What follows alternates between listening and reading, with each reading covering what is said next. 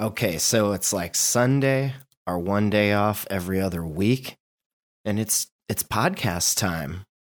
Ben's here, Ben Wilson. I think the last time he was on the show was back in 2012. He's in California here with me working, so that's pretty cool. We were gonna podcast, and then he's like, "Oh, I want to go work out at the gym first, but then when I'm back, we'll podcast." So while he's gone, I wanted to make a couple predictions. You know, I've been hanging out with him a bit. It's been a while since I've seen him, and I told him he can find some stuff to talk about on the show. Like, what are you into? What interests you? So here's my predictions before he gets back. It's gonna be either a lot of like drug talk, like, oh, I was on drugs, but now I'm sober, so like I can talk about it now. Or it's also going to be a lot of like conspiracy, serial killer kind of stuff. So we'll see if I'm right. He should be back soon, and then we'll do a jam hole episode. All systems go. Prepare for countdown. 10, 9, 8, 7, 6, 5, 4, 3, 2, 1. Blast off to adventure in the amazing year 400 billion. Obscene, dirty, filthy, immoral. What are you people? On dope?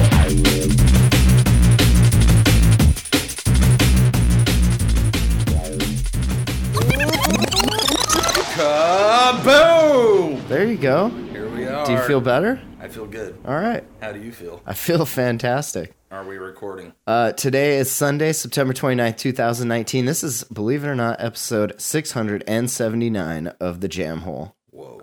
I'm Matt. And I'm this is Ben. Yes. How you doing, Ben? Good. How are you? I'm all right. Awesome. So while you were working out, I did a little pre-game research, and I found the last episode you were on back in 2012. Those were dark times, if I remember right. I think maybe I was. Yeah, I mean, they were okay. I was depressed. There was a lot of depression. I think the discussion that was taking place was between you and Robbie. Remember Robbie? Oh, yeah. Shout out, Robbie. What's up, Robbie? Fucking and then do you Star remember, Valley. like, you owed him money or something? Or you remember that whole thing? Anyway, people can go back and listen to it. It was in 2012. I'll put a link to the actual episode. Yeah, in let the me show know notes. what I owed him money for, because I do not remember. Because I'm checking fools off my list. Yeah, that's right. I'm sure I paid him because we were all good when I left Montana. So yeah, and so was- you went from Montana to Arizona, and now you're in Northern California, living that Humboldt life, Yeah. living your best sober life. You're working out. Yes. You're eating Pop-Tarts. Hell yeah. I mean, you're bulking up really well. Yep. I put on muscle pretty quickly, which is good. That's one of the perks of going to the gym, I guess. I don't know. Are you enjoying the job? Is it better than your last job? It's not better than my last job, but it's definitely different than my last job. Better. What does better mean? What is better? It's good to work with friends and people that I like can get along with. Not that I don't get along with the old coworkers. I had nothing in common with them. Yeah. I think when you grow up in the Southwest, like a lot of those people down there, like they all like speak two languages. They're almost all Mexican. None of them are overweight. They're all very athletic. No, that's not the case.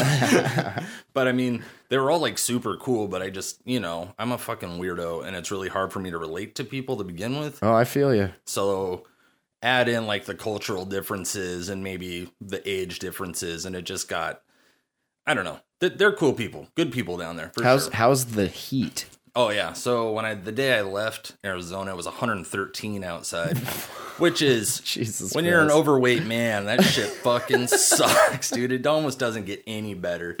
I mean, worse. It fucking blows. The first year I was down there, I was just pouring sweat. I had to wear a sweatband, not for any other reason, like not to look cool. It wasn't a style thing. It was just, oh, I'm going to pour sweat for the next 18 hours every day for the whole summer. It was miserable. Well, that's good. I'm glad you made it out here. You've kind of, BJ's in Eugene. because we're still deciding, like, are we going to move everything here? Are we going to keep both places and kind of just like visit each other every couple of weeks or what? So it's nice having you living in the guest shed. Yes. And kind of fulfilling her role. You're like my male BJ, if you will. Yeah. You bring me drinks. Sometimes you bring me food at work. I didn't even ask for those chicken nuggets, but you were there like right on time. Or what do they call them? Like a personal, I don't know what it is. A personal assistant? Yeah, right. You're my PA. Right. I like that. Except for I don't get paid. No. I get yelled at a lot. Sometimes. Only when you mess up. Nah, you can't mess up chicken nuggets. That is true. No. That is true. So what's going on? What's our topic for today? I don't know. That was something I was going to ask you about, because I know you've been pretty excited. You've been listening to a lot of podcasts and going down the rabbit hole, as they say, in certain genres. Right. And so I recorded before when you went to the gym earlier, when I thought we were actually going to podcast, but then we didn't. And now it's late. But I recorded some predictions. And so after the episode, I will append that to the podcast, and we'll see. Damn. I was excited to hear what these predictions. I have no idea what the predictions are. Let's just get into what you wanted to start discussing. If you need a minute to compose, I will mention that the last episode we did, it was me and the Dude, Douxit on Instagram. He's a bone carver, a friend of mine online.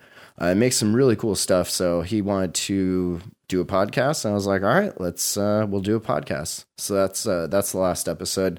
You'll see on the feed 678 with the Dude. So definitely check that out. Yeah, he's making great pieces of art.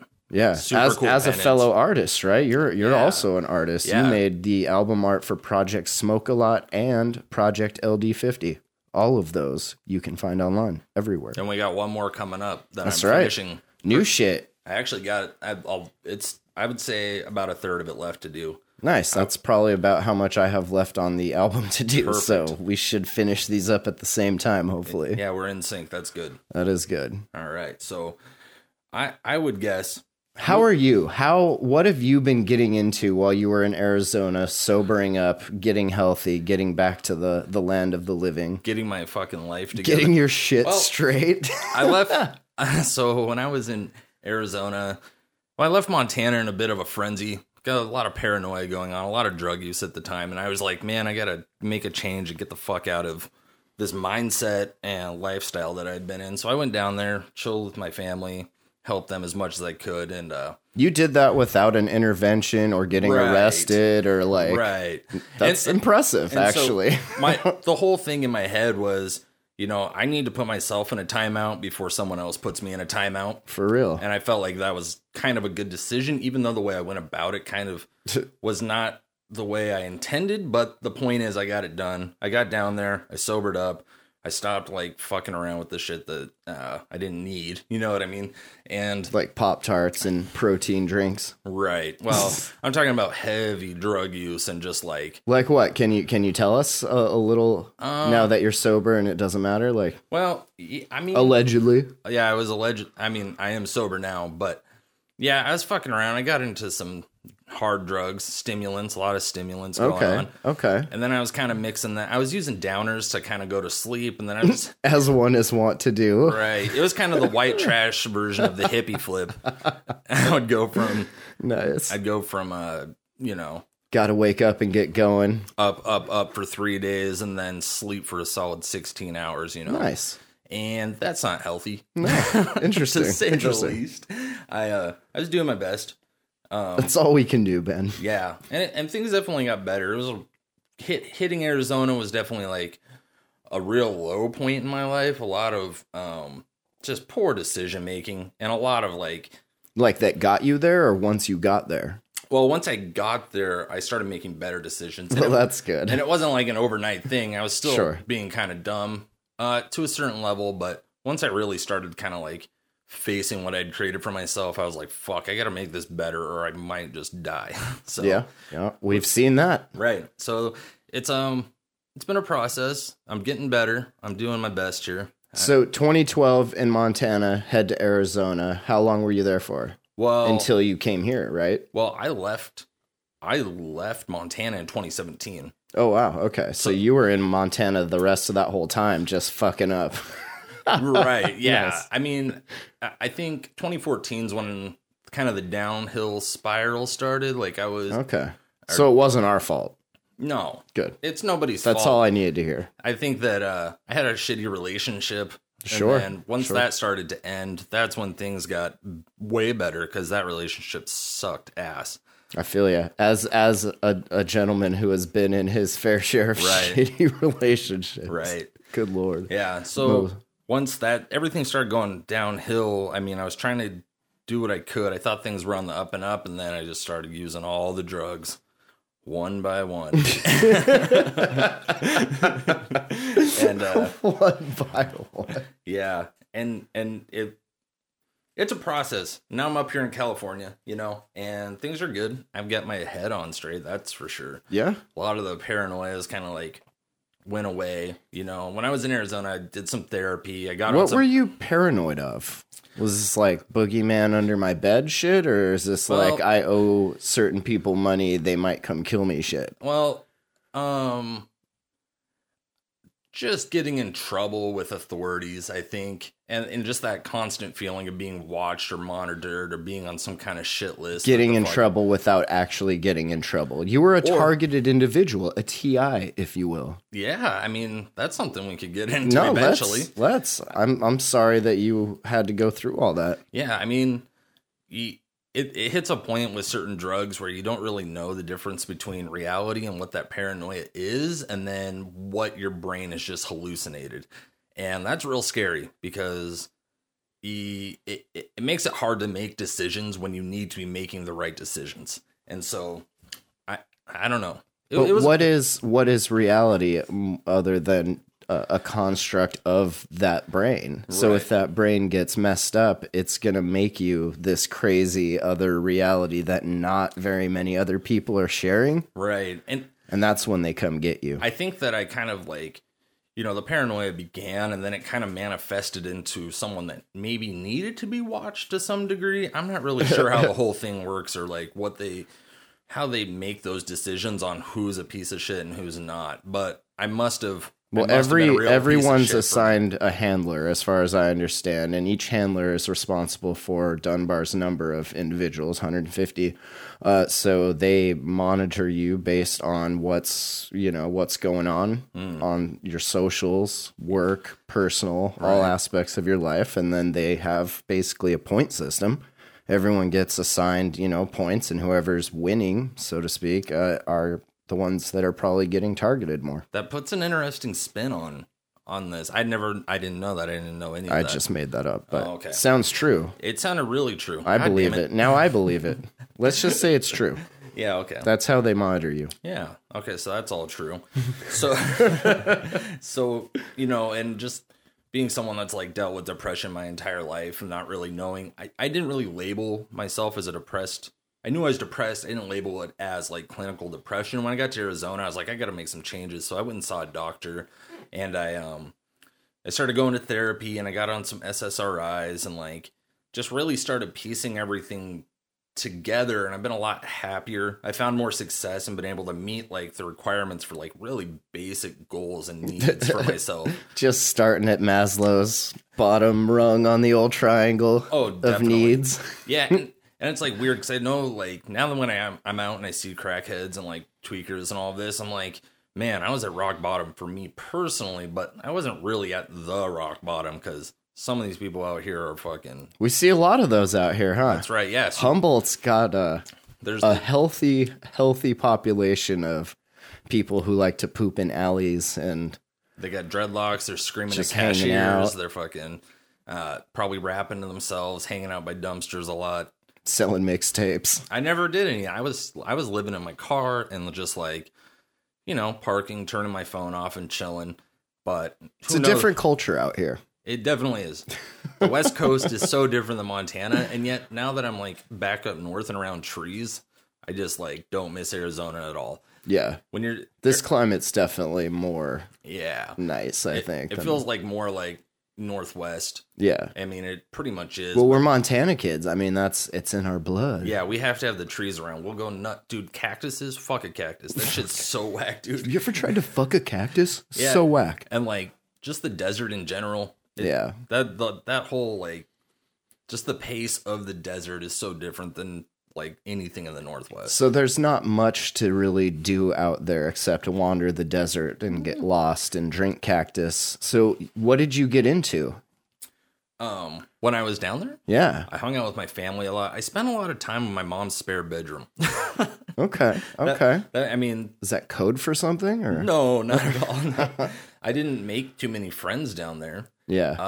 I haven't made any here. Yeah. See, and I actually, once all the paranoia had really peaked and I got down there, I got super into conspiracy theories, way more than normal. Huh, interesting. Did you do a bug sweep when you first showed up? Well, I did one. Like, Mom, hold on. I gotta sweep for bugs first. I didn't do that until a few weeks in.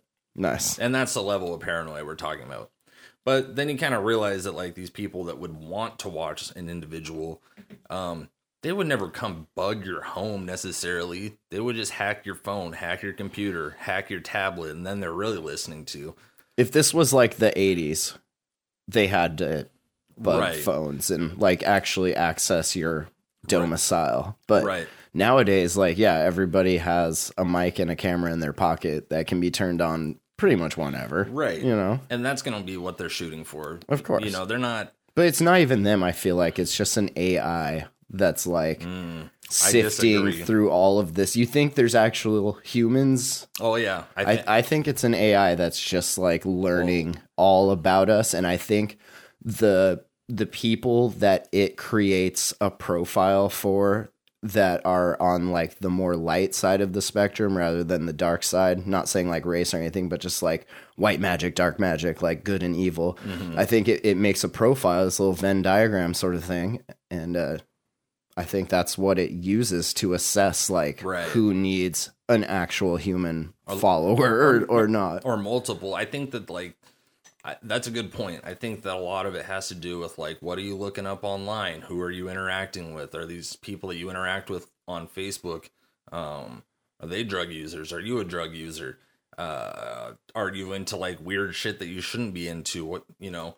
And once you hit a certain amount of check marks, they kind of send out a little talent scout, essentially, to come and see what this person's all about. You know? Thinking about bringing you up to the big leagues. We've been watching you a while, and well, your performance is pretty hot. Yeah, exactly. So, you know, I think that what kind of happens when they make those decisions is they send someone out. They kind of see, is this a person a threat to society, a danger to himself or others?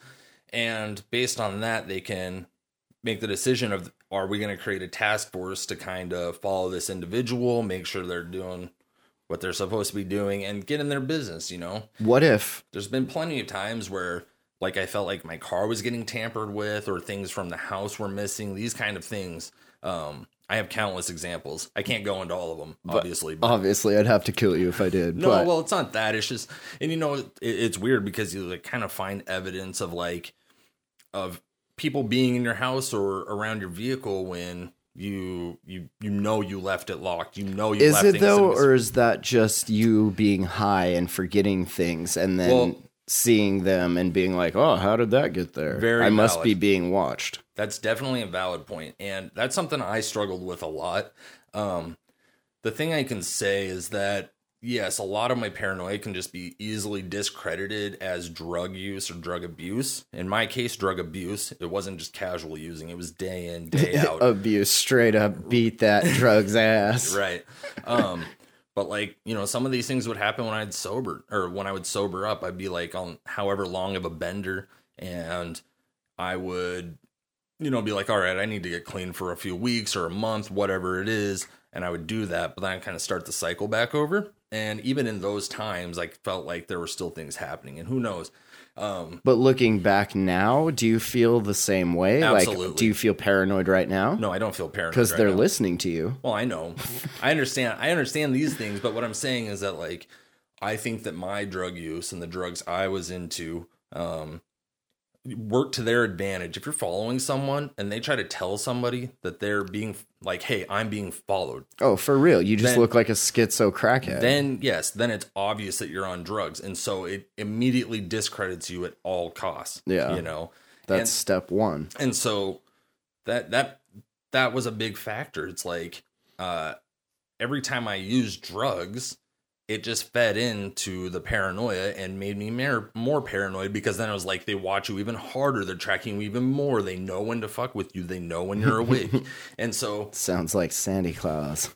Yeah, no, it was definitely, it was a pretty scary time in my life, you know, but you're here now. I think that even with the sobriety, a lot of things I've been able to kind of like pick apart all of these incidents that I have in my head. I kind of have them all logged in my head, and it's just like, that one was real. That one was probably not a real. hallucination, some kind of delusion that I had, or, you know, and when you get into real heavy drug use the way that I was, like, it's pretty easy to like not have that discernment or have like, I think they're called inhibitions. No, it's not the inhibitions. It's more like your perception's off, just really fragmented, and you don't know whether you should trust your gut or not. And the paranoia just like makes that, it just spikes it. It spikes it really intensely. So I got a question for you, going back to the whole AI thing and like kind of keeping track of everyone's profile. What if that's the judgment day that was foretold of in all of these religious books, but instead of like this spirit, this omnipotent force or whatever, it's this thing that we created that is now basically keeping a record of everything we do, and it then uses that to judge us? I mean, does that just blow your mind? I was thinking about that the other night when I was trying to fall asleep. I was like, what if that's Judgment Day? Holy shit. And whether that's like the literal Judgment Day or not, that's literally how it is and what's happening around us. Yeah. There was a Black Mirror episode kind of like that, where like everyone's social status was like right there, and you could see in like fives only talk to other fives and fours, right, or whatever. I forget how it was all set up, but it's that kind of idea. No, yeah, definitely. That's interesting. I think that at one point, because I got into all this conspiracy theory shit, I had heard rumors of potentially like even your interactions on Facebook or maybe Instagram, you know, social media in general, could affect your credit score. Have you heard about this? No. Okay, so like, makes sense if though. Your credit score gets pinged, or let's say it got pinged because you interact with an individual that's got like a little bit lower of a score. Let's say I want to buy a car and they go onto my Instagram and see me popping 40s and getting turned every night. Right. Like, do you think they're going to give me the loan for that car? Well, jobs already do that. They'll hop on your Facebook real quick right after the interview and say, nah, fuck this guy. But as an employer, like, wouldn't you want to know like what your peeps are getting up to after hours? Totally. Yeah, I think that's really common. I mean, it makes sense. Why wouldn't they, as like a growing business, they would definitely want to use something like that to their advantage. Yeah, I'm not trying to hire someone that's getting wasted every night, that's going to come in hungover and not do a good job. Right. Or maybe like just to see what other people like, oh, do I know any of his friends? Do I remember any of his friends from high school? Or maybe do any of my kids have friends? You know, they can watch that. It's pretty simple to just like hop. I mean, does that feed your paranoia? For me? Yeah. No, I don't give a fuck. Attaboy. The only things, see, the things that I gave a shit about when I was really paranoid were things that were very real to me. And I mean, I even have friends that like were in my circle at the time that like, they're like, oh yeah, that was weird. Or that was a weird interaction. I noticed just that too. Feeding your paranoia. Right. And then hey, Ben, who was that? Right. And then you start looking for confirmation constantly. And that's where it gets real bad. And you mix in a few days no sleep on top of that. A lot of stimulant use, you know, and it gets real bad. And, yeah, I mean, looking for that confirmation became like routine, you know, constantly observing my environment, who's around me, what my phone's doing. Is it overheating? Am I hearing cracks when I talk on the phone? and the fact that like I was just living kind of like a grimy lifestyle added to it too. It's like, and it was kind of like I manifested it. It's like the paranoia. It's a self-fulfilling prophecy. Absolutely. You know, the paranoia came before like these things that I started looking for. And the more I started looking for it, the more I started finding it. Of course. That's how it works. And it was, you know, it's awful. It was really a bad time. So doing better now, though. yeah, way better. That's awesome. I'm actually feeling good about things, and I was feeling good about things in Arizona. You know, after the first year, it was super lonely. I didn't make any friends, really haven't. So I was talking on the phone, you know, with people from Montana quite a bit, and hanging out with my family and that kind of thing. But a lot of this time was just kind of like reflection, like what kind of decisions was I making at the time to lead to where I was. And, Right. you know, I think one of the big things that really helped me was like making that decision to go to therapy and kind of help process all of this. And like the fact that I did it on my own, you know, without somebody telling me to, like, made me believe in the therapy more, I guess. Yeah. It was my decision. You know, when you're forced into a situation, like, let's say someone gets a DUI and then they have to go take classes about alcohol. They're like, oh, this is fucking bullshit. But when you recognize a problem and kind of head it off ahead of time, it makes you kind of like respect those benefits more, you know? That's the only way addicts really ever get off drugs. Like, you have to actually yourself be like, yo, okay, this is fucking It's time killing to chill. me. Yeah, totally. For sure. And, you know, I'm happy I made those decisions when I did, and I should have made them sooner. But the fact that I made them at all is like, it was pretty monumental in my life, you know? So, Definitely. yeah. So you got into a lot of conspiracy theory stuff, a lot of like serial killer stories. I feel like every night at work, you tell me about a new serial killer.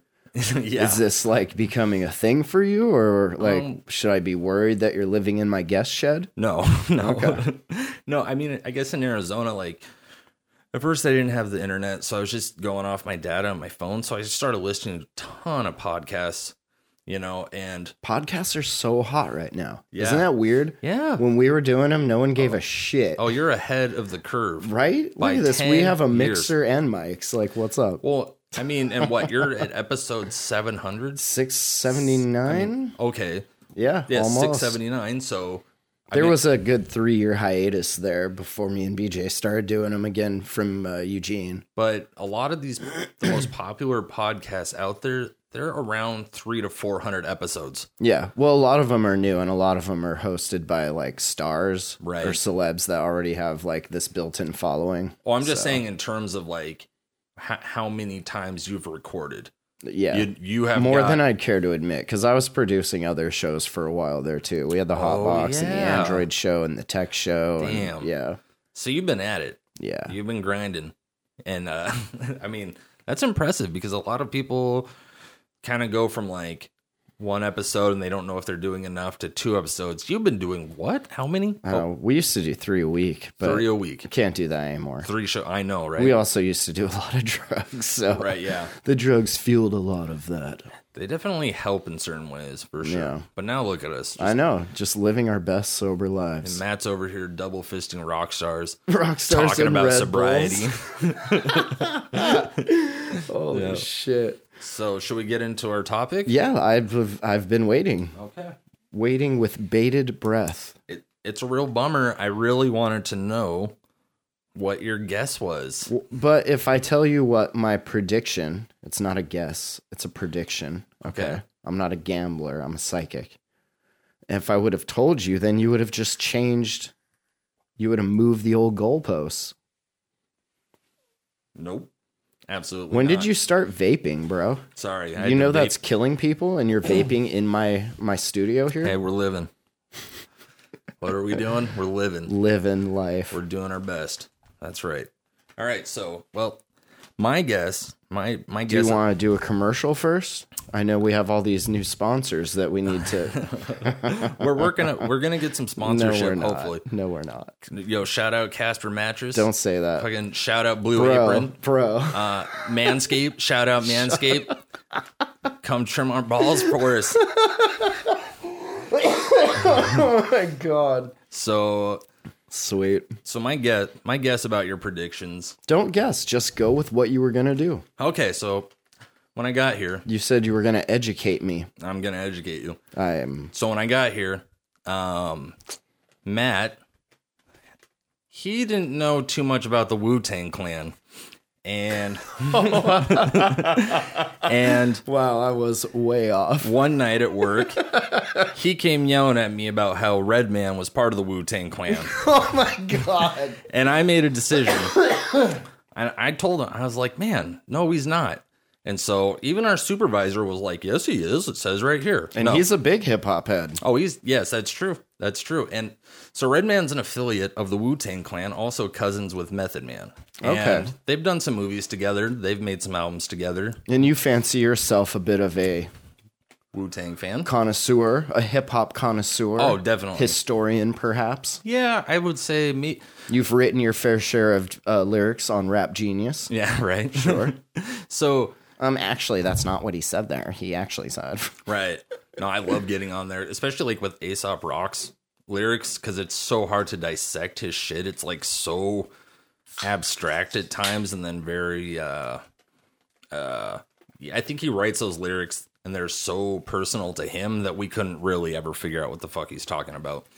But we can. But the way that he goes about his flow and his whole style, it just kind of resonates with fucking couple of drug addicts like us, doesn't it? It sure does. Yeah. Definitely one of my top fives. Oh yeah, he's great. And you know what? He's also from New York, Wu-Tang, Staten Island. So that's interesting because I never fancied myself much a fan of the East Coast scene as much as I am of obviously the West Coast, which is where we ride right now. And the more you listen to the East Coast rap and hip hop, the more you respect it, because they really are the people that's where it all started. A lot of the hip hop started there. That's what the Netflix documentary taught us. Right.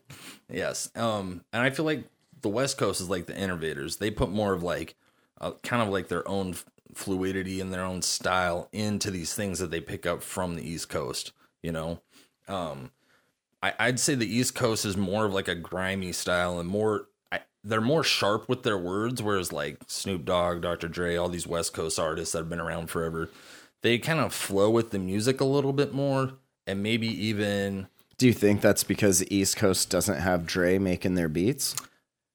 Well, I mean, a lot of that old gangster rap, they all had a lot of similar styles in their beats. I mean, Dr. Dre did he kind of did the G-Funk thing and like that high pitched whistle, which everybody fucking loves. Right. Yeah. All that Ride stuff. with me. And I think that probably inspired. I also feel like the West Coast definitely has more of a laid back vibe. When you get Were you going to make fun of me now for not knowing the Wu-Tang that Redman wasn't? No, that's not the point. Oh, okay. I knew that you were going to feel that way, so I took a different route. No, damn. No, I'm just M. kidding. Night Shyamalan over here making plot twists. So what I wanted to do was kind of give you a rundown of Wu-Tang, and maybe we could do a little quiz at the end. Oh, interesting. Okay. And see if you're able to name the 9 members. Oh my God. Of the Wu-Tang.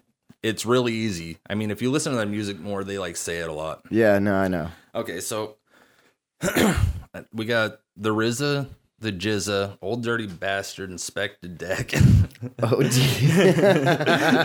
Raekwon, ODB, You God, Ghostface Killah, and Method Man.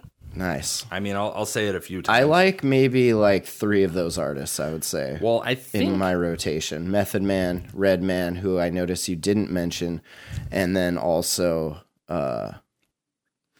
you got maybe this. Just 2. Well, I mean, ODB. I like it. I like a little old dirty. Yeah, he's great. I think he was great. I'd say he's still pretty great. He's dead now, though, right? He is. Yes. Okay. I think that, so for me, ODB, he's more of an enigma than he ever was, like an artist I listened to. He's like a personality. I mean, he's big. You know what I mean?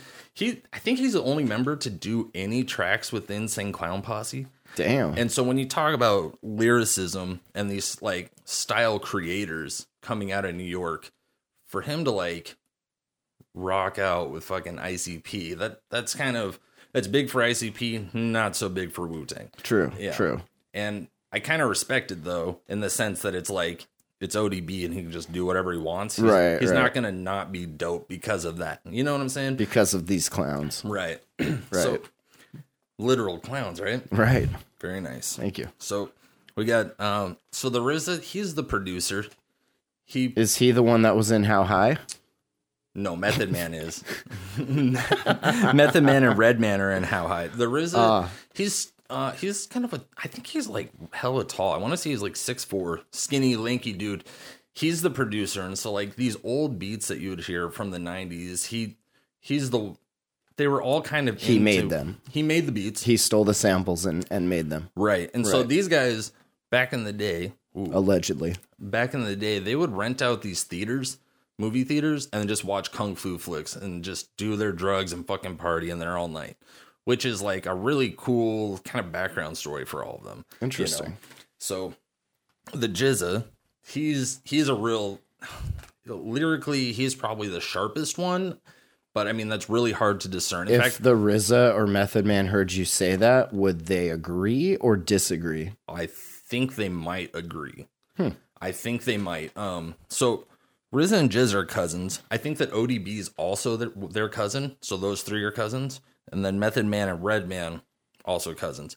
Now, I feel like the GZA, he lyrically, he's like almost, I would say he's thug as fuck, but he's also like a conscious hip hop artist. And I think that he has a lot of really good wordplay. He was actually probably my favorite Wu-Tang member for a long time, because Liquid Swords is just such a fucking good album. And like, I feel like his flow's pretty distinct. I guess they're all really distinct, but he was very distinct, like on that first album, 36 Chambers, and always stood out to me probably the most at the time. But now that I'm going back and listening to all these albums, knowing what you know about life, right? It's like, it is really hard to fucking make a decision or like say who's my favorite in the Wu-Tang. It is ridiculous. Are you a fan of kung fu movies also? What is the significance of that? Is it just something that happened to be playing in the theaters, or were they like actually into that? Oh, they're super into it. As someone who speaks on behalf of the Wu-Tang Clan, Ben. Yeah, Wu-Tang representative. Please. No, they're into it for sure. I mean, that was their whole thing, you know, and they were putting all these dope ass samples in their beats, and they were kind of picking up different styles of rapping about swordplay, rapping. Do you think that's just because it's really fun to scratch sword sounds? I think it's because, like, when you listen to their music, a lot of their samples are like, my style cannot be defeated. Right. I have many styles. I want to fight your brother. Right. And so that's like, you know, that's a good description of like what their styles are, is they're talking about their styles and what they're dedicated to, and like how much better they are. You know, if there was a battle scene on the East Coast back then, they would have been like top dogs, you know, great freestylers, great rappers, great lyricism. Who do you think would win between Cadillac Ron and the GZA? Oh, probably the GZA. Do you think so? I think that would get real hairy. What about ODB versus Cadillac Ron? That would be insanely bizarre. Could to you watch. Imagine? I don't know. Two of the greats. I don't know if I could put them in the same league even, because I've never seen a battle with any of the Wu-Tang members. It's because they don't have time for that silly shit. Well, I think that back in the early 90s, we don't have a lot of footage from back then. You know, and we don't have a lot of recordings. And so what they did, actually, the Wu-Tang is kind of known for, and what I've noticed on their albums, they have like Method Man versus Raekwon, and then, you know, is Raekwon a Wu-Tang member? He sure is. Nice. Yeah, he's fucking awesome. So I was listening to a bunch of Raekwon this week, and he's like a real sharp lyricist and very to the point, and very like, all of his lyrics really pack a punch. He's kind of like a Rottweiler, you know, just super aggressive. Attack dog. Yeah, for sure. Like real aggressive rapper for sure. And a lot of these, all of them, you know, have a real good understanding of the streets and where they're from, and managed to stay relevant all these years. I mean, it's 2019. I think that their first album came out in like 91. I should have written that down in my notes. But that is a legacy. That's longevity in this game. Yeah, for sure. And the only one to die so far was ODB, huh? Yeah. Like, none of them have managed to, like, get taken out by other rival parties or whatever. Yeah, for sure. It's crazy.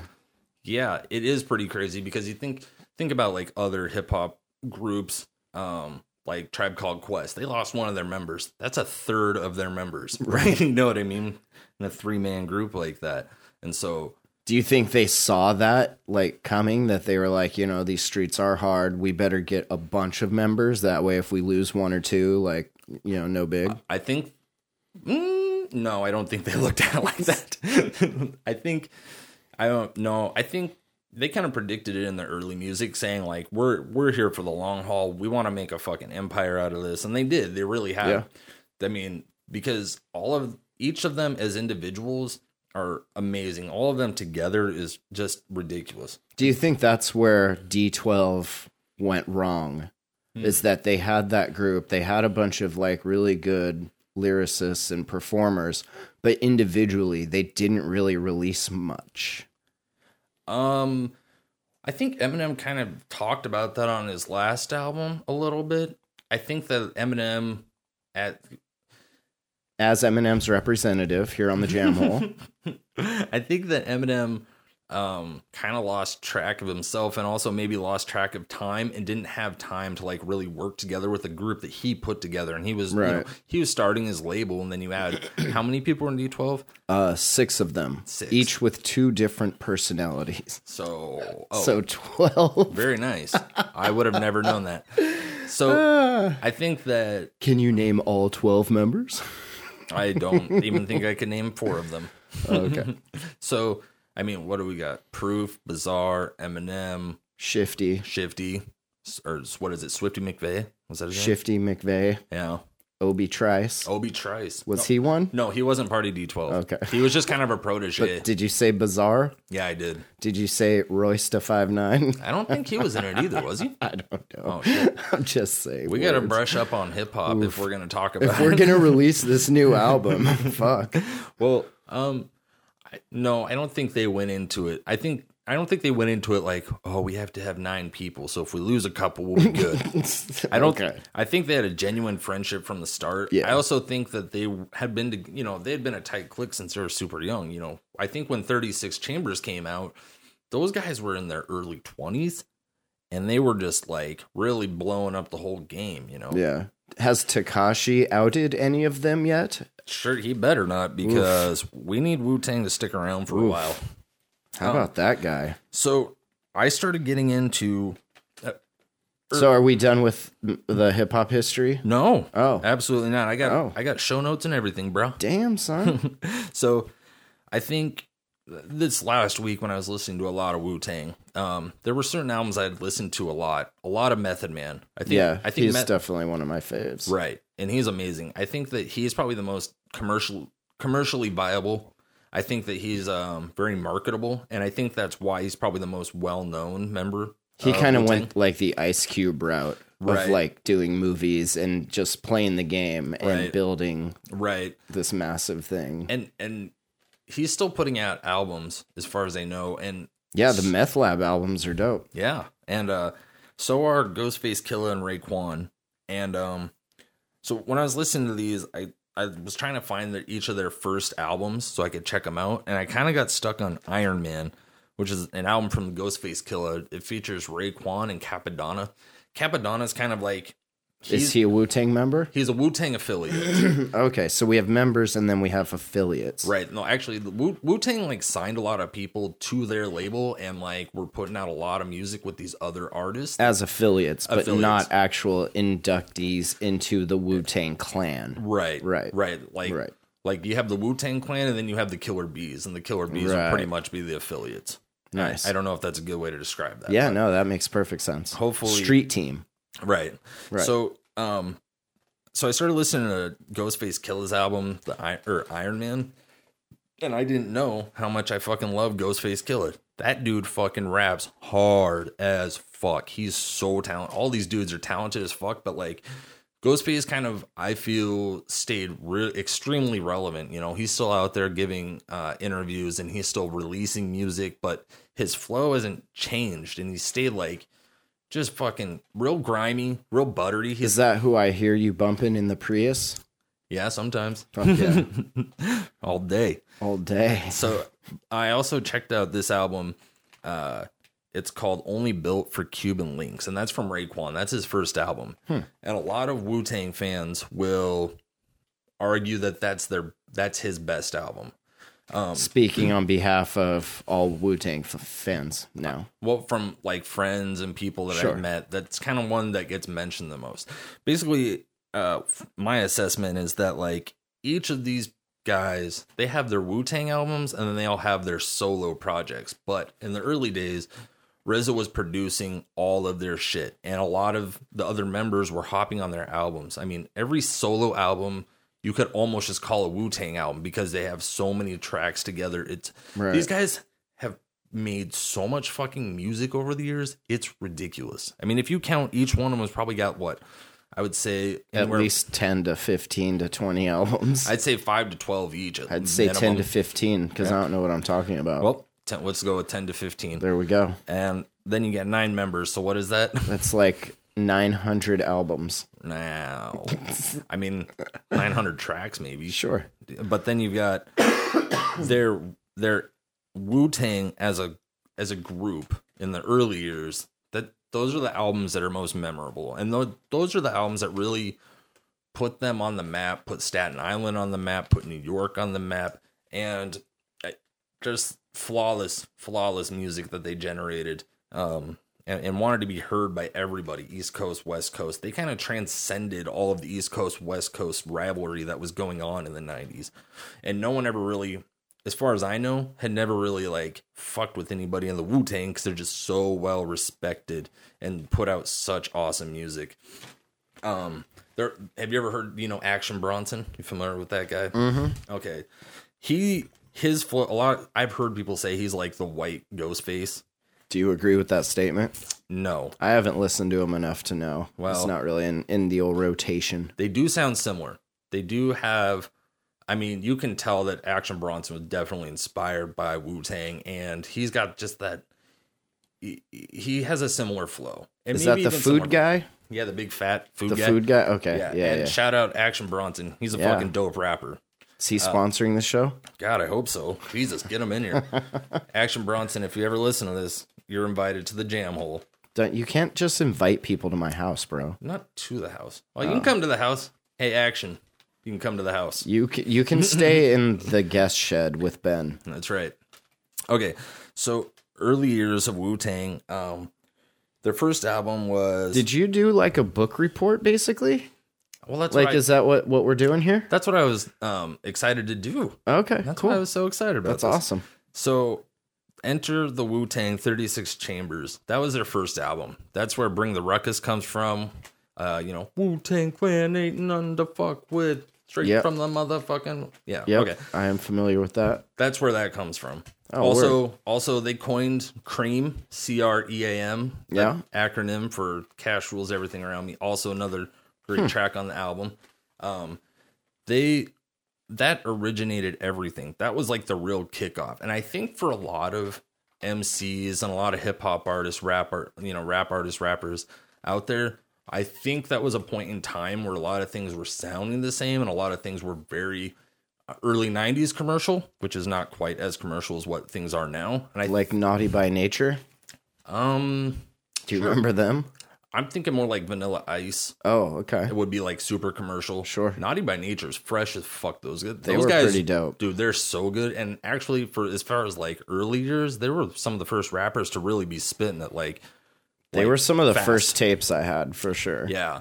But I think that 36 Chambers kind of gave hip hop artists a voice to kind of go, hey, we don't have to do this the commercial way, and we can kind of like kick this off and flow like openly, or not openly, just more freely, and not be like so bound to what the industry might want. And what did the music industry have to say about that? They wouldn't play them. I think that in their early years, Wu-Tang was requested on radios, and they were like, radio stations were playing their shit and you'd have to call in and ask for it. I don't think that right off the bat they were just like thrown onto MTV. And in fact, I think a lot of the early shit, especially for gangster rap, which it's funny to me, like you have gangster rap and you have G-Funk in those early years, and Wu-Tang wasn't really in the G-Funk category or really in the gangster rap category. And I think they were like very much so like just straight up fucking hip hop, doing exactly what they wanted and doing it fucking well, you know. The four elements, Right. not just the one. That's right. Right. So, the albums that I had listened to when I was younger quite a bit were The W, which has a bunch of great features on it. Just a solid album. Snoop Dogg was on there. Who's Chef on South Park? Isaac Hayes. He was on there. Nas was on there. Damn. Capadonna was on there. Redman was on there. Did I say Snoop Dogg? Snoop Dogg was on there. Yeah. You know, a lot of great features, a lot of great tracks, a really soulful mix of like just straight up hip hop, but then they have like some real deep cutting, like agonizing kind of beats on there with samples of mothers crying and police reports and this kind of stuff. It was a heavy album, but then like the bangers were just fucking dope. Like Gravel Pit is fucking awesome. And one thing I definitely want to say is like 9 members in the Wu-Tang, and these guys were doing tracks. Sometimes they wouldn't even have a chorus. Like they all just sounded so good. It was straight verse. Oh yeah, and it'd be like, you know, 6 or 7 of them in a row for 4 minutes straight. That is fucking That's what's dope. up. Yeah, for sure. So we had Wu-Tang Forever. I think that was a really popular album. I didn't do much research on it. I've listened to it a million times, but that had Triumph and Reunited, which are 2 of their most classic tracks, which I'll have to play for you sometime. That's like really good examples of like what an MC has the capability of doing. That's what I should be aspiring to in my albums. That sort of greatness. No, you need to do it your way, but I'm just saying, all I'm saying is that like, you don't get a lot of that these days. There's usually like 16 bars a chorus, 16 bars a chorus, maybe 16 bars in the outro, and it's over. I just do 16 bars and then make my brother do some scratching, and then I do another 16. That's and dope. then scratch it out. Yeah, that's dope. Done. Oh, that was another thought Done. that I had when I was listening to all of this shit was like, early Wu-Tang, there wasn't a ton of turntable shit going on. There was some. Don't get me wrong, but RZA was more like manufacturing and like laying out the beats in a way that would like cater to the MCs. He wasn't necessarily going in there and like doing a ton of scratching and stuff, which is, you know, that's interesting because I think back then a lot of turntable and like a lot of DJs were coming out in the early years and kind of you heard a lot more scratching. Even in the late 80s, you were hearing a lot of scratching on albums. Theirs didn't have as much. So FRESH, fresh. So, and another album I checked out quite a bit when I was younger was Iron Flag, which was super dope, but I don't think that was kind of late 90s, I want to say, maybe even early 2000s. And they, that album did not have like it had a different sound. It had a different feel. It didn't have those early years with the kinds of samples and shit that were going on. Still a super dope album. I was banging that shit a lot back in like 2002, 3, 4, a lot of it. So yeah, I got more if you want. I don't know what our time limit is or how we're doing. Hey, it's your book report, bro. Okay, cool. Well, I have a couple. You keep going. I need to go get some weed. Maybe we should pause real quick. No, I'll you take keep going. I gotta pee. Doesn't matter. Oh my god. Keep going. God damn it! Just Get pause. through it. Get through it. No, Get through it. I'm going pee. You can't go pee.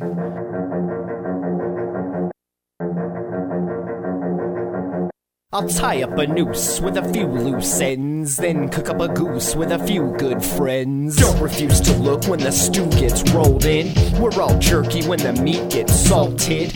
No squirming when the heat is altered. I'm still learning, still exhausted, sitting here trying to imagine the look when the universe sees what we did with a book. Ha, still dealing with the fallout, good looking out for one another till we snuff this little war out. They sit up, burn down the burrows and the horse house. It's too bad the only truth was coming out the brothel.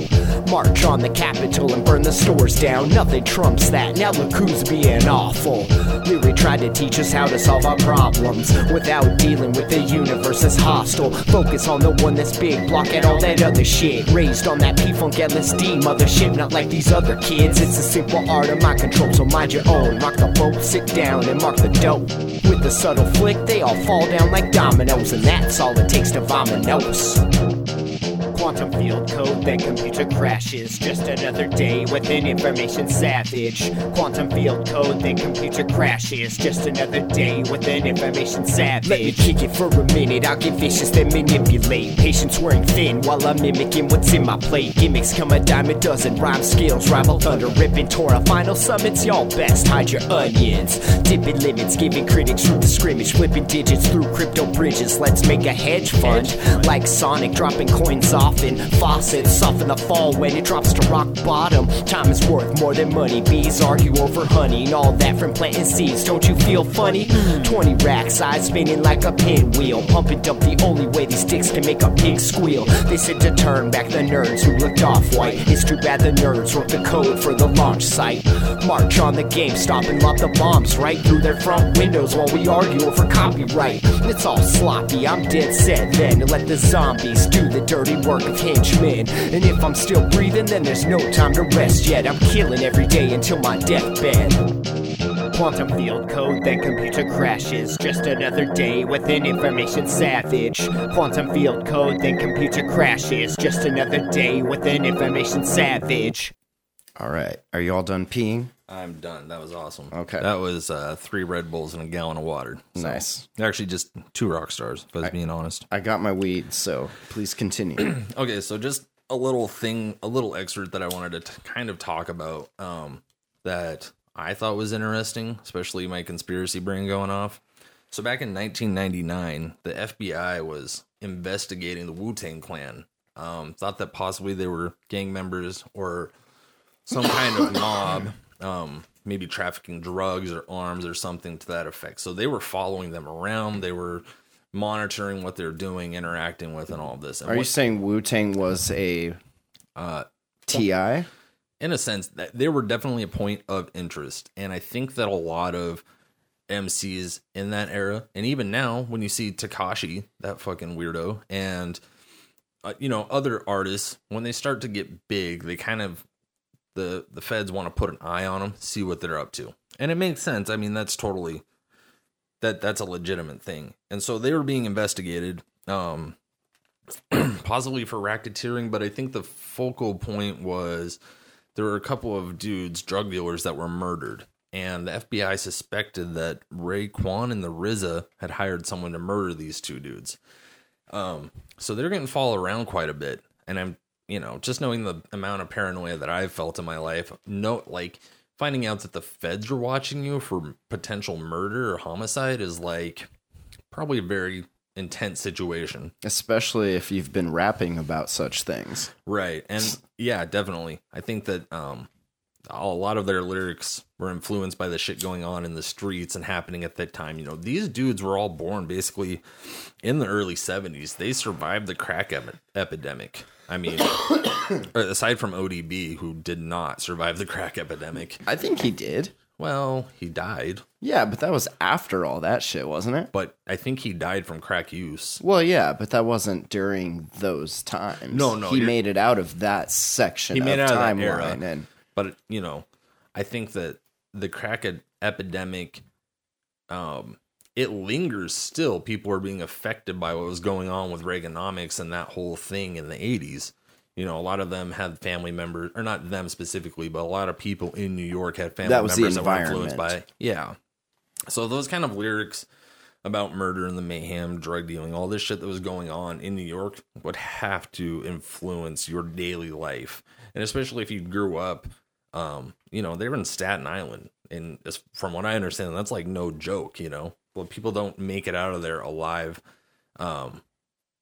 Ever. Or unaffected by those things that were happening, So they were under investigation. That went on until 2004. And then in 2015, a couple of dudes were convicted of those homicides. And so I think the case had remained open. Long after? Yeah. Damn. DNA evidence.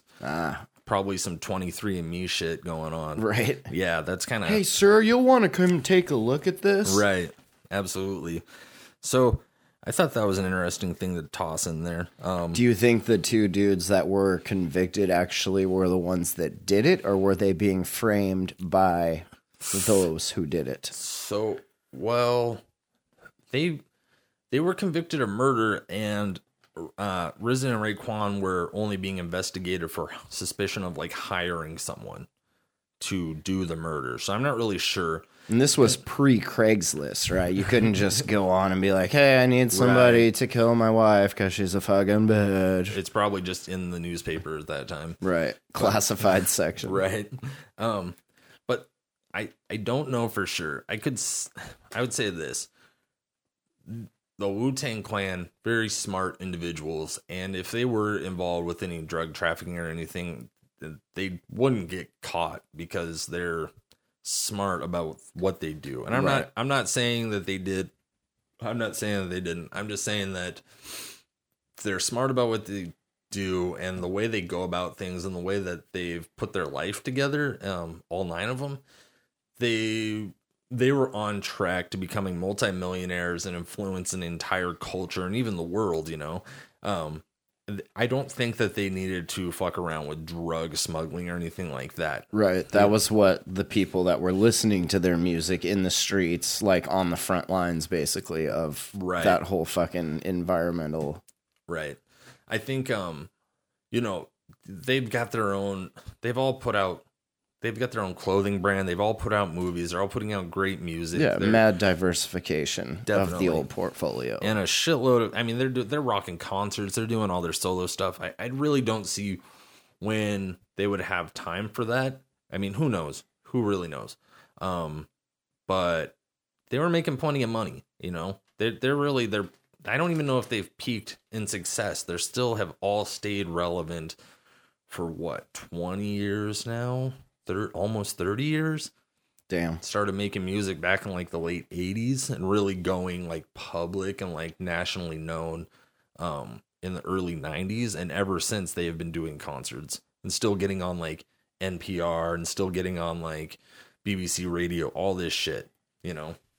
So I thought that was a fun trivia for everybody to learn. I don't know. And now you're smarter. Right. Yeah. So I hope everybody enjoyed this little rant and education. Well, I can't wait to see what you educate us on next time. Yeah. I'll have to brainstorm another one. Who knows? This time it's hip hop, next time it could be conspiracy. Well, speaking of conspiracy, I had a couple things I was going to chat with you with before we wrap this up. How do you feel about drones? Like, are you... I don't like them. I think, well, when I was using a lot of drugs, you know, I'd be looking up at the sky and you see drones. You're like, is that a plane or is it not? And they have like almost like a cloaking device in the sense that like they have little lights on them that can make you think that it's a plane that's way off in the distance. Really, it's a drone that's like fairly close. And who knows what kind of cameras these things have on them? You know, are they black and white grainy cameras, or are they can scope in, you X-rays? Or maybe, actually, I heard a rumor. This dude down there in Arizona that I worked with told me that their police department has a drone that has a certain type of camera that can, it works on infrared light. Oh, yeah. And so it can pick up body heat. Oh, yeah. And so with that, they can see who's on drugs and who's not. Because once you're because you get so hot when you're high. Yeah, like if you're on like meth or well, kind of I would assume, are they looking at the people or are they looking at the crack pipe getting rolled? Well, what I'm saying, yeah, that's true. I think that I don't know. They're a lot smarter than us. They're either taking dabs or smoking crack. Either way, let's go get them. Let's say, for example, if they were monitoring an individual and they wanted to know when he was high or using, maybe they just like fly a drone over his house, say, oh, his body temp's way the fuck up. It's safe to say that he's high on drugs. But I don't know how true that is. I do know they use them for, and I don't know about drones, but they do use infrared stuff to find illegal grows and everything. Because if you're like a house and you're growing weed, your house heat signature is going to be noticeably warmer than the rest of the houses, unless everyone in your neighborhood is also in a grow. Totally. That's crazy. Yeah, I never thought of that. But it's crazy because it's such a new technology. Like, but just, like pre-2010, it really wasn't a thing. Yeah. I mean, it was starting to become a thing, I guess. But as far as like military and countries, this says in 2010, around 60 countries had drones. And now there's 95 countries that all have them. And there's about 21,000 drones in service around the world. Wow. That's a lower number than what I thought. I know that down in Arizona, because of the Mexico border is right there, they have a lot of drones for border patrol that they can kind of just feed to the AI, and the AI tells you who to go pick up. Or maybe to, like, if they can't have eyes on every area, they'll just fly them in areas where they know people are crossing illegally, and then they can kind of scout them out and like maybe see what paths they're taking or like what they've brought with them, that kind of thing, or where they can head them off. Who knows? Also, actually, Robbie told me he had bought a drone. He got into like flying drones, maybe to like record weddings or like anniversaries, parties, this kind of stuff. Sure. He was saying that the cameras on those, they use a software. You hook it up to your tablet so you can fly the drone around. He said that like you can put in like a number of feet that you want it to fly and a number of miles out that it'll fly, and it'll only go to that point. Yeah, you can like program their flight paths and all that shit. Right. And so then you can also do like facial recognition. And of course. So like you can have the drone fly right next to an individual as long as their face is showing, and it will stay right next to whatever speed they're going, Is that creepy? Are we creepy yet? I hate it. Once he told me that, like, and he was telling me that like pretty much at the peak of my drug abuse, and it was just like, oh god, they're everywhere. They're in my brain, That's crazy. Yeah, it really was, How do you feel about mass shootings? Been seeing a lot of those lately. Oh, they're bad. Who hasn't really had a lot is Canada until just recently. Well, Sunday morning. That was this morning. Really? Yeah, Canada's like, hold my beer. Check this shit out. So what happened? 6 people treated for gunshot wounds. They were just at this nightclub, just partying. Yeah. And then shit popped off. Damn. So, and was this person going in there with the nobody intention of knows? Shooting up? Oh, okay. Like, it's still nobody knows who did it. They just gunshots, people running around. Someone called 911. That is horrifying. I hate the cops reaching out for anyone that has any info. Damn. It's so crazy though. I mean, it's not like here in America. It's like it happens so often, but yeah, to see it happen in Canada, like they're supposed to be the nice ones. Well, what are their gun laws like? I don't know how much that really affects mass shootings, but I would say that like I don't know. I think Canadians have a lot of guns. They're hunters. They're out in the middle of the right, fucking but that's forest. the thing. Like, you never hear of like actual like shooting. Gun like violence. Every nightclub shooting ever has happened in like Florida or like somewhere here in the U.S. Yeah, for sure. I guess. So good for them, Canada. Good for you. Yeah. Way to like step up to the plate. I think in the conspiracy mindset or like world, it was an American. A lot of it was an American shooter that went there. So he just went and lost it, or what? I thought I'm saying that's what you're the conspiracy mindset is, that some American went up there to make Canada's look bad. I think a pretty typical scenario for like conspiracy theorists to talk about is that like maybe these people were victims of some kind of MK Ultra mind control, and maybe had like been influenced by people around them prior. Sure. Trigger words and such. And a lot of these incidences, what people are reporting are like, oh yeah, and we saw like 5 guys leaving out of the back just before that, or we saw people go in there with these black bags and then leave with those black bags, and then the shooting happened, Oh shit. But that shit doesn't really get reported in the mainstream media. Yeah. But I don't know. Okay, well, sorry to the victims and their families. That fucking sucks. Right? I wonder what... it'll be interesting to see how that unfolds. Where at in Canada was it? St. Catharines? Is that... Where is No that? idea. Nope, Canada. And in Oregon here, I thought this was kind of fun because you were talking about meth and everything. This woman was arrested because the bean dip she had meth in it. Oh. And another employee, I guess, got a hold of it and then got sick. And had the time to of go his life. At the hospital? Probably not. What? He didn't just have a fun time and No. like hang out? No. Oh, that's what I would have Fell done. ill, went to the hospital, and then was told the dip might have been contaminated with meth. That's kind of a weird thing to be like, well, hey, maybe, did you eat the dip? Maybe it had meth in it. Right. It's like, okay, Karen, why would you say that? Right. That is weird. Well, they could just test him right away, though. Yeah. And they could also test the bean dip. That would Do you be smart. think that was like a way of smuggling it? Like, why would you waste meth on bean dip? Do you think that maybe someone was making food and dropped some into it on accident? Oh, and it like trying to like smell their key and then being Right. dropping it in Or maybe someone at the factory just thought that would be a funny thing to do. at the dip factory. Yeah, at the dip factory. Probably a lot of people on meth there, huh? Well, I think factory workers are kind of known for riding the fringes of society. I think it's a lot. And wakefulness. Yeah. Just walking that line. Right. I don't know how meth would get into your bean dip. Well, Open-ended. If anybody out there knows, if let us anyone know. knows. You can definitely hit us up. All right. Well, What else did you have here? that was really it. There was this. I don't know. If I was this lady was at a gas station and somebody tried to steal her car, so she hosed him down with the gas pump. Oh, God. Jesus. That's raw, dog. Huh.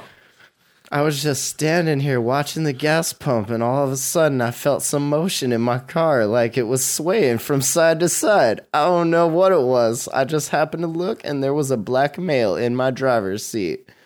She says she had a push-to-start vehicle, and the man was trying to push the button to start the car, so she jumped into action and made sure he couldn't get away. Oh, God. I took the gas nozzle and I just started spraying him with the gas. He eventually got out of my car and left. Oh, that sucks. He's not going to get prosecuted or charged? Well, it sucks that like now your car is just full of gasoline. Yeah. But, I mean, I guess, instant reaction. Like, what do you do? There's a gas pump there. I guess that's better than having your car stolen altogether, I think. yeah. Well, is it? Is it though? Well, who knows how bad he would have damaged it then when he steals it. Right. I mean, I Versus- doubt he's like bringing it back with a full tank. Right. You know. He just drops it off like, thanks for letting me Thanks. borrow that. Thanks. I'm surprised people do. I mean, I guess like Ubers and Lyfts and all that shit do cost a bit of money. Maybe it's just easier to like jack somebody's car while they're pumping gas. People were... It's in Georgia, South Fulton, Georgia. I think people that steal cars are usually either in a sticky situation or they're just looking to like go have fun. Like needs a getaway vehicle kind of thing. Or maybe they're like, oh, I have shit to do. Fuck, I don't have any other option. Oh, I have errands and I just remembered I gotta don't go have shopping. a car. I gotta go shopping. How am I gonna get all my groceries back to the house? Oh, steal a car. You're gonna steal this car. How do you feel about Elon Musk? Are you like pro Musk or are you anti Musk? I mean, I think at first I was. I think everybody was. And now I'm like, dude, the conspiracy brain just goes off. It's like, where did this guy come from? I don't remember ever hearing about him ever until Tesla came up. And then it was just like, this dude's putting cars into space. Where does that money come from? Why was he hanging out with Jeffrey Epstein? Why are these things all coming? He did at some point. I think he was out at the fucking island. And What is the island? the island it was an island that Jeffrey Epstein had owned and had bought, and like there was some kind of trippy stuff out there. There was a building that was very Egyptian looking and had a gold dome on the top, Like a gold. pyramid? No, it was a perfect cube with kind of a Is this verifiable or are you like Yeah, Alex Jonesing on us right now? no. I honestly, I just got to get. You real have for a second. pictures? Yeah, Pics or it didn't happen? get on internet. I'm on the internet, bro. Well, hit that plus button next to the browser. Okay, continue. Okay. Explain. So there was like this white, I want to say it kind of looked like a temple, who knows, but it had kind of like a blue like these solid blue lines and kind of an ornate pattern. Not a very like not like a real detailed pattern, but like it was big and I don't know how to describe it. You'll have to. What am I searching for? Epstein sex Island. Sure. Yeah, that would probably get you some results. So Island? Yeah. Island. Temple? Oh, Google already knows. This is actually a thing. Yeah. Oh my god. So this thing had a giant gold. Whoa. You can see it right there. Is that legit? Yeah. I'll put a link to this in the show notes at thejamhole.com. You guys pull can one check of these it out. pictures up. Yeah, pull that one up. So they claim. Are they tracking me now? No, you're a conspiracy theorist. You're just a nutcase out there on the internet. They don't give a fuck. Okay. So this had a giant golden dome on it worth like $32 million or something. And the news reports that it just got blown off in the fucking wind. And he built it on a private island? Yeah. And so they had found, allegedly, some dirty mattresses and maybe some bloodstained mattresses around the island. What? This is shit that I heard about originally, early when the case really like before he got busted himself. Well, they weren't allowed to go on the island. He had bodyguards and like people protecting the island. So what you're looking at right here is the floor plan for what that actually is. He claims it was a music room, but there were bedrooms in there and showers and bathrooms and bedrooms. That's all you need in your music room. So I think he said it was a music room. The girls, like the escorts or like prostitutes, whatever. I have a hard time calling them prostitutes because it's not like they were tooting for fun. You know what I mean? They weren't making that much money. Right. And plus they were all underage on top of that. So yeah. So this was out on the island. When it got raided, that golden dome was already off. They weren't welcome on the island until after. And so right when he got busted, no one was there to really protect the island. So people had flown drones over and were like looking at it. I mean, it definitely has. Seems some of these headlines are calling it Pedophile Island. Yeah. Jesus Christ. And he was flying out there on the Lolita Express.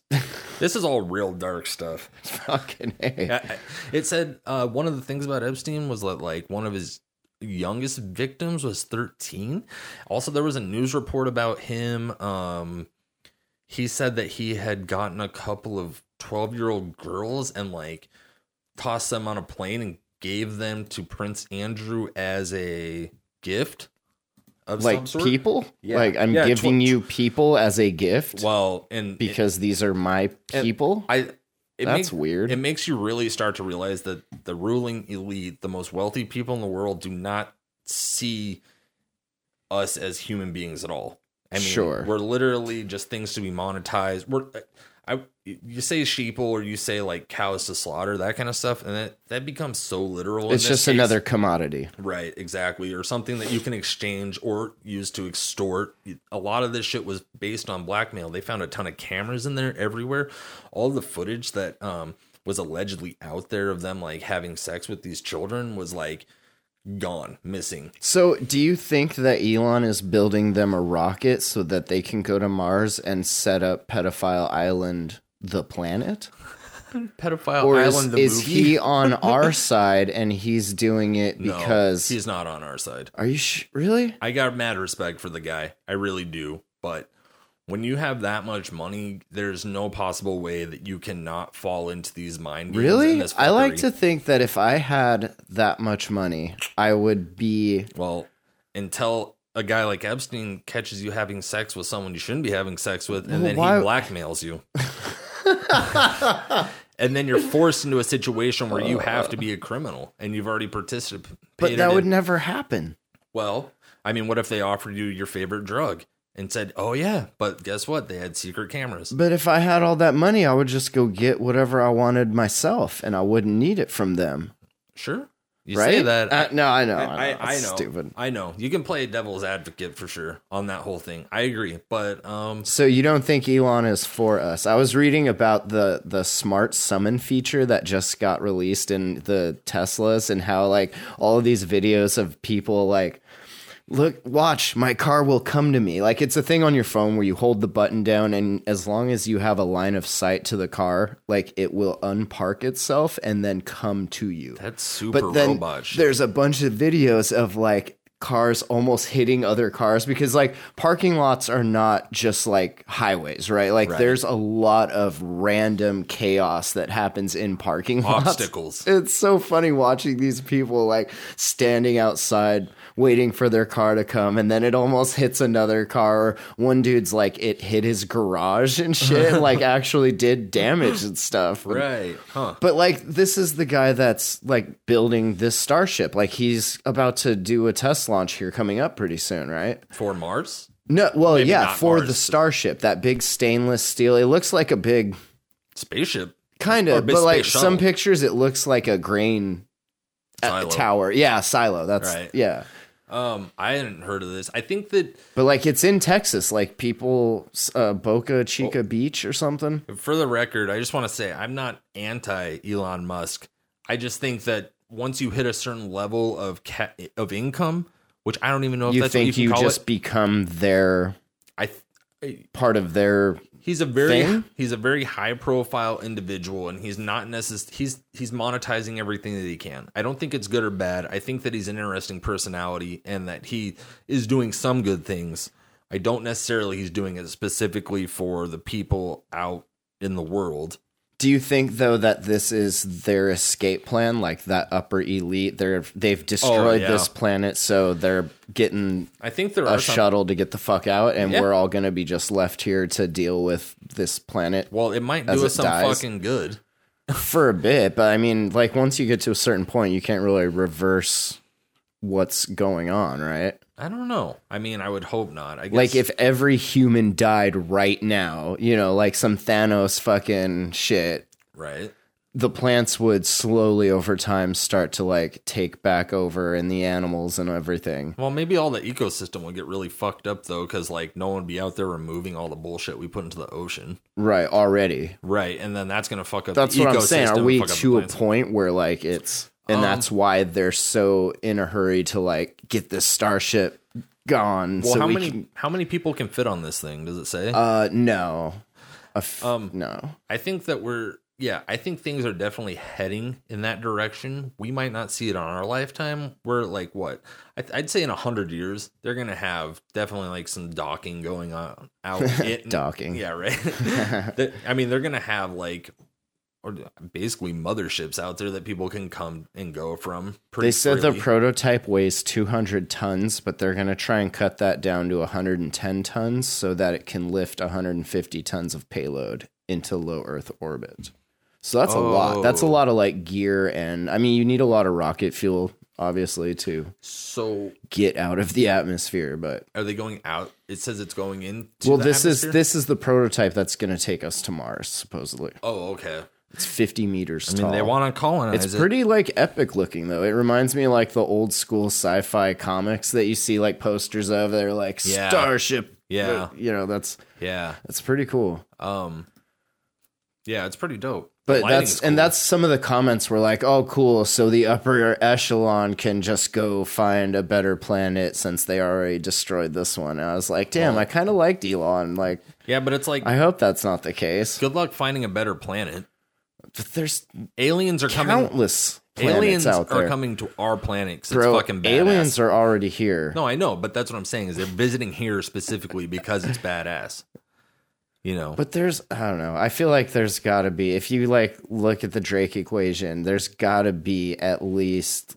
What's a Drake equation? It's the equation that says how likely it is that there is another planet that supports life. Like all of the variables are like how many planets are in or how many stars are in, you know, a chunk of galaxy or a chunk of the universe. And then out of those, how many are this kind of star? And then out of those, how many have planetary bodies in there?